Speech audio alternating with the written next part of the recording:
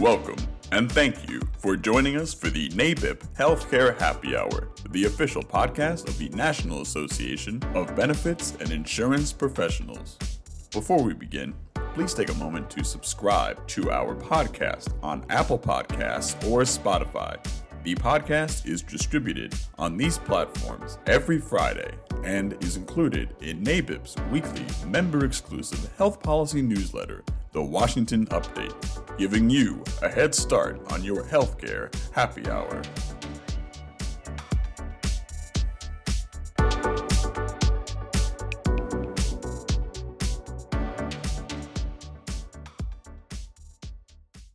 Did you know that NABIP regularly submits written testimony to Congress ahead of relevant healthcare hearings?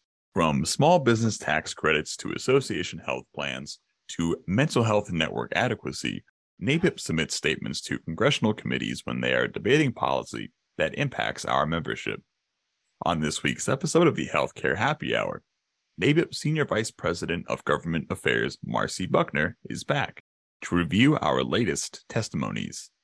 Before we talk about the specific statements we submitted to these congressional committees and subcommittees over the last month or so, would you mind explaining a little bit for those who don't know about the testimony process? Why and when do we submit written testimony? Sure. So some of our testimony falls in different buckets. Some are for statements on the record for congressional hearings, and these can even vary amongst themselves with the hearings. Sometimes they're on a specific bill, sometimes they're on a specific issue. And then we also have markups, which are where they are doing a deeper dive into a specific bill, and it's a little different than a hearing that might be held on a bill. I know that sounds very confusing, but it's just some particular language here inside the Beltway that they use when they're having these hearings. And during the hearings, they bring experts in. Usually it's about 4 or 5 witnesses, as they're called, that will provide testimony either on the bill or the subject matter at hand. And this is an opportunity for members of Congress to ask these expert witnesses about the topics. And although it sounds like it is a huge brain trust with all of the members of Congress on that committee sitting together, all listening to the witnesses and never repeating the same question over and over, that is not exactly the case. Oftentimes, because members of Congress during these hearings have a specific amount of time, they're able to speak. And so they take turns asking questions. They go in order. And oftentimes when a member of Congress knows that, they're going to be later in the lineup of questions, they won't attend the start of the hearing, and they will just show up when they know their name is about to be called to go on the record and ask their questions. And oftentimes these questions are pieces that they expect to be sound bites taken from C-SPAN. So while having the hearings is very important to get these discussion matters out in the open on the public record, NABIP oftentimes submits our written testimony because this can have often a larger impact than sometimes going in person, which is also important, but our written testimony can be provided as a whole and succinctly without being interrupted the way that sometimes your witness testimony is when you're in person and the members of Congress are asking questions. We're also able to provide the information in a complete form where we're comfortable with how the position is laid out. And then it's something that can be used as a reference, not just for the members of Congress on that committee, but for other members of Congress and for their staff to be able to use as a resource. Sometimes after we submit our statements, we end up hearing back from different staffers who have more questions about the item, and it allows us to be able to have just a different type of interaction with members of Congress and their staff than our typical meetings on the Hill. So, healthcare is obviously a core topic for Congress, but health policy has been a particularly hot topic in the House and Senate over the last few weeks and will likely continue to be as we head into the summer. So, let's talk about some of the comments we made first to the House Ways and Means Subcommittee on Health at the end of March, when the subcommittee was looking for ways to lower healthcare costs for small employers and individuals. So, how did NABIP suggest that the subcommittee control costs for businesses and patients? Yes. So number one on the list for this was maintaining the tax exclusion. And when we talk about the employer tax exclusion, this is that provision that allows employees to deduct from their income the funds that employers provide to them in the form of health insurance benefits. And there is some interest on the Hill to tax those benefits, either at a certain percentage rate or to tax 100% of those benefits. If this is taxed, if those health benefits are taxed, it is believed that this would be one of the largest increases in taxes on middle-class Americans that we've seen in decades. Quite recently, the Congressional Budget Office released a report saying that if these benefits are taxed, it could bring in $600 billion with a B, dollars a year. That is a lot of money to pay for some of the other projects that Congress would like to do. However, we think that the cost would far exceed the benefit of bringing in $600 billion because the cost to the American people, not just in taxes, would also come in the form of employers being faced with the decision of whether to continue to offer employer-sponsored coverage because they would lose their tax benefits in doing so. And many employers, especially those smaller employers, may decide that it's no longer worth it for them to continue to offer health insurance coverage. So we're very protective of the employer-sponsored market and the group market, and our comments reflected that in defending the importance of the tax exclusion. We also focused on those small businesses, Dan, and with the small businesses, Congress likes to talk about the small business tax credit that was included in the ACA. And obviously that was quite some time ago. And the restrictions around who could qualify for the small business tax credit included things like the amount of employees that are receiving health insurance, their average income, which is really low for the requirement and oftentimes makes it so small businesses aren't able to qualify for the small business tax credit. And there's also a length of time that a small business can receive it. So many of the small businesses that qualified for the small business tax credit have already received it and have exhausted the time period for which they can qualify.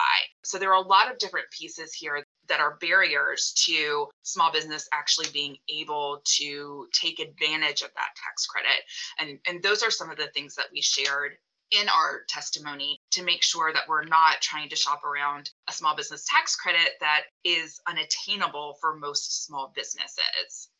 The next thing we touched on is now a pretty large priority for our association. Is that correct?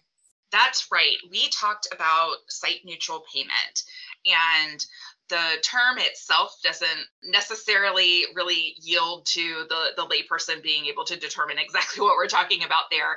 And I'll back up and kind of back into how to describe these. This issue has come about because a lot of mergers and acquisitions in the health insurance market and healthcare market. There have been a number of hospitals that have bought up a lot of physician practices. And so you have these standalone clinics that are the physician practices that are owned by hospital systems. And what we're seeing is that the payment is not neutral to the site where you are receiving care. We do not have site neutral payment, which is what we would like. What we're seeing is if you're going in for an X-ray or an MRI, and I'm just talking about the services, comparing apples to apples, that you're being charged more for that service at the hospital than you are at the physician practice, even though they're owned by the same entity. And like I said, we're comparing apples to apples here. I'm not talking about if you went to a physician practice for an MRI, but you went to the hospital for an MRI, and then you had to have a lot of other care because of whatever was happening, or you went to the emergency room. That's not what we're saying. We're just comparing the same service at different locations that are owned by the same entity. And we're seeing that hospital costs being much higher. And we would like to see them be the same and be at that lower level for what we're seeing being charged at the physician practice. So that's what site neutral payment is, and what we are emphasizing to the Hill, that we need them to take action to regulate this and make sure that we're not seeing those skyrocketing costs just because of the place in which the patient is receiving care. And then lastly, we did another lap on telehealth. We have been talking about this a lot, especially because of the special provisions that were in the CARES Act since the beginning of the pandemic, which allowed for folks to use their high deductible health plans, to use their HSAs for telehealth. And this provision has continuously been extended. Right now, we're in the midst of another extension for 2023 and 2024, but that provision will expire at the end of 2024. And we would like to see this provision go in place permanently. We believe that those telehealth flexibilities have enabled people to have a higher level of access to care, especially for mental health care and especially for those folks in rural areas. So we're once again repeating that request that this go in place permanently in the advocacy efforts of submitting our testimony. Well, just a couple of weeks later, we submitted a statement for the record to the House Education and Workforce Committee, formerly known as the Education and Labor Committee. This also related to general ways of reducing healthcare costs, this time more specifically for workers and their families. Like many of our written testimonies, there is some overlap here with previously discussed testimony, but what else did we say to the Congressional Committee here? Well, in this, like you mentioned, we repeated much of those items that we just discussed in the previous testimony, as they all impact the cost of care and the cost to the individual and the group. And in addition to those items in this testimony, we also discussed reinsurance, or also known as high risk pools. And what we said was really emphasizing that every state that has put in place a reinsurance provision through a 1332 waiver has seen costs drastically lower. And what we would ask for is a federal reinsurance pool, high risk pool, so that we can see those savings be spread across all costs and not just in those states where they have implemented the reinsurance pools. And association health plans were also a very hot topic at this hearing. So what did we say regarding AHPs?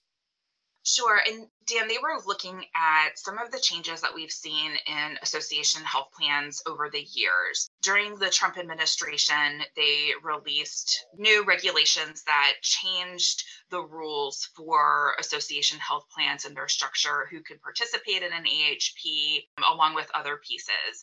And there has been interest by Congress to expand upon those regulations and to allow association health plans to open up to possibly expand so that there is no longer the restriction that everyone in the association health plan has to be in the same industry, or to make it easier to cross state lines and other items. But we did caution, we want to make sure that there are still some guardrails in place when we're talking about AHPs, and that it isn't just kind of a free-for-all. We want to make sure that we're not setting up structures that will have challenges down the road with financing, similar to some of the co-ops that we saw early in the ACA years. I think many of us remember those co-ops going bankrupt. And so we want to make sure that we're not creating a situation where the AHPs are emulating what we saw the co-ops experiencing in the market, and that we are actually allowing for another area of access to healthcare. Another important piece of written testimony that NABIP submitted was to the House Energy and Commerce Committee on Transparency and Competition in Healthcare. Here we highlighted site neutrality once again from the transparency perspective, but we also mentioned to Congress that there are some transparency laws already on the books that could use maybe a little more enforcement. Is that right? That's right, Dan. And with this, we were specifically calling out those hospital transparency rules. To date, there's less than 25% of hospitals that are complying with the transparency rules. These are those rules that require them to post the costs of a certain amount of services at their hospital system and in a format that consumers can actually read. So we're not talking about those machine readable files that plan sponsors are doing. This is different for the hospital transparency. And because there's the lack of compliance, there is a large frustration about how transparency is actually moving forward.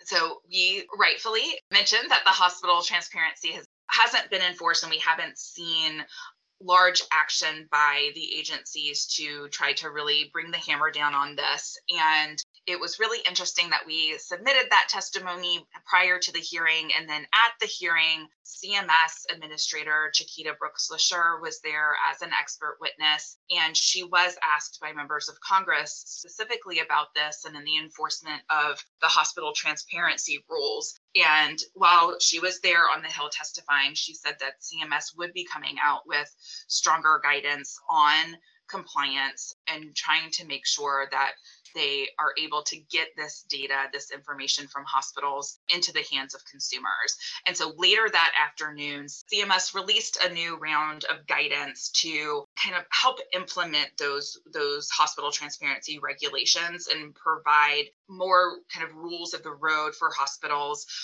putting in specific due dates and other items that will reinforce compliance with hospital systems. One thing that we do point out here, however, is that even with just getting the cost analysis from hospitals where they're providing an average cost for a service, that isn't enough for consumers to truly be able to determine what the best course of action is for them or to kind of shop or compare prices. What they need in addition to those prices is also some type of quality metric and quality data so they know what quality of care they're getting for that cost if they do decide to look at the data from the hospital transparency rules as a consumer to shop services and try to lower their cost of care. In our testimony, we also mentioned that Congress could take action regarding transparency in the pharmaceutical space as well, specifically with PBMs. So what did we say there? Yes. So with the PBMs, there is a lot of interest and need for education around things like spread pricing and ways that the PBMs are able to negotiate costs with the manufacturers that may not be revealed to the employer or plan sponsor.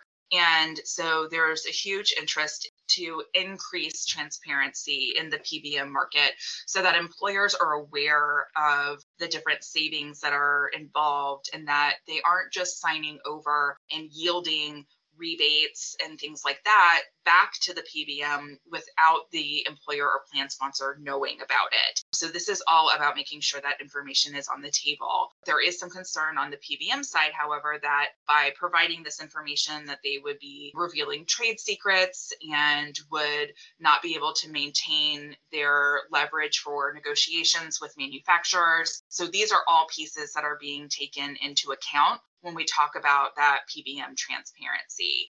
And we've seen kind of a moving target here when Congress talks about PBMs. Some members of Congress are very concerned about total PBM regulation on a federal level or doing away with them altogether. And then other members of Congress are just asking for transparency. It seems as though the transparency angle is the one that's gaining the most traction. So we will continue to follow that. And of course, the thought here is that if we can have that transparency on the PBM side, that the funds that may be saved, that the interpretation is that the PBMs are keeping instead of passing on to the employer, that pass through would actually happen if we have transparency, which could lower the cost to employers that are using those PBMs to try to mitigate their prescription drug costs. The last piece of testimony we want to discuss today was submitted just a few days ago to the Senate Finance Committee. This statement dealt with network adequacy in the mental health space, specifically regarding what are referred to as ghost networks. So, what is a ghost network, and how do we recommend that Congress deal with them? Yes, so I know it kind of sounds like a silly term with ghost networks. We're not talking about haunted hospitals or anything like that. Ghost networks are networks where if a consumer goes on to look at their network, providers that are listed are either not truly in the network or they're not taking new patients, which means it's kind of worthless for the consumer.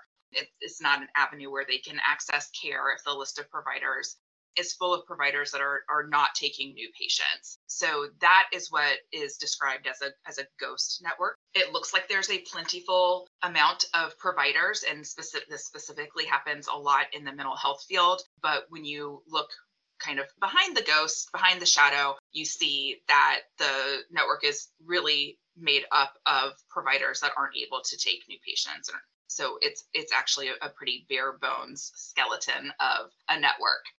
So we are asking for there to be more accountability on the providers and the carriers, for making sure that their networks are up to date. There were some discussions in Congress about putting the responsibility on the plan sponsor, on the employer, which just doesn't make a lot of sense, since the plan sponsor or employer isn't the one that is contracting the networks and putting the networks together with providers. So that was one area that we cautioned. And then another was, we also circled back to those NQTL analysis and the requirements that plan sponsors have, those to show mental health parity.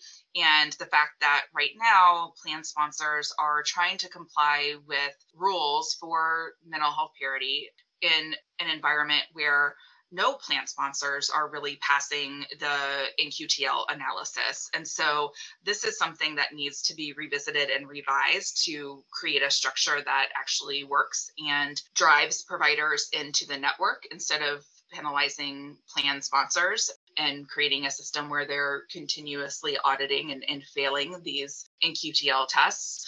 And so this needs to be something that's revisited, instead of creating a situation where we're putting more and more rules in place without solving the actual problems. So in addition to really emphasizing the role an employer plays in these plan designs, and making sure to emphasize to Congress that it is not the employer's responsibility to build these networks and contract with providers, we also emphasize the fact that there is a workforce shortage. And this is causing a lot of the challenges for providers choosing to go in network. And so there needs to be more done to promote providers going into the mental health care space, so that we can build those robust networks by increasing that workforce, which will also help to create a dynamic where more providers are willing to go in network because of that competition, instead of remaining out of network because of the increased costs they're able to bill. It is now time for the NABIP Healthcare Happy Hour Toast of the Week. So, Marcy, who are we toasting to this week? This week, we are toasting to our legislative council and their different working groups. This testimony takes a lot of work to put together. Dan actually drafts it, the host of our podcast here. So cheers to him. But he and the NABIP team wouldn't have the depth of knowledge to put together and provide these different statements and positions to Congress without the discussions that we have with the Legislative Council and our working groups. Oftentimes we get a notification of a hearing 24, 48 hours in advance. And so we need to be able to produce these very quickly, and being able to rely on those ongoing conversations that we have with those groups is just invaluable to us to be able to provide this content. Cheers! Thank you for joining us for NABIP's Healthcare Happy Hour, the official podcast of the National Association of Benefits and Insurance Professionals. For more information on NABIP's government affairs efforts, or to become a member, visit nabip.org.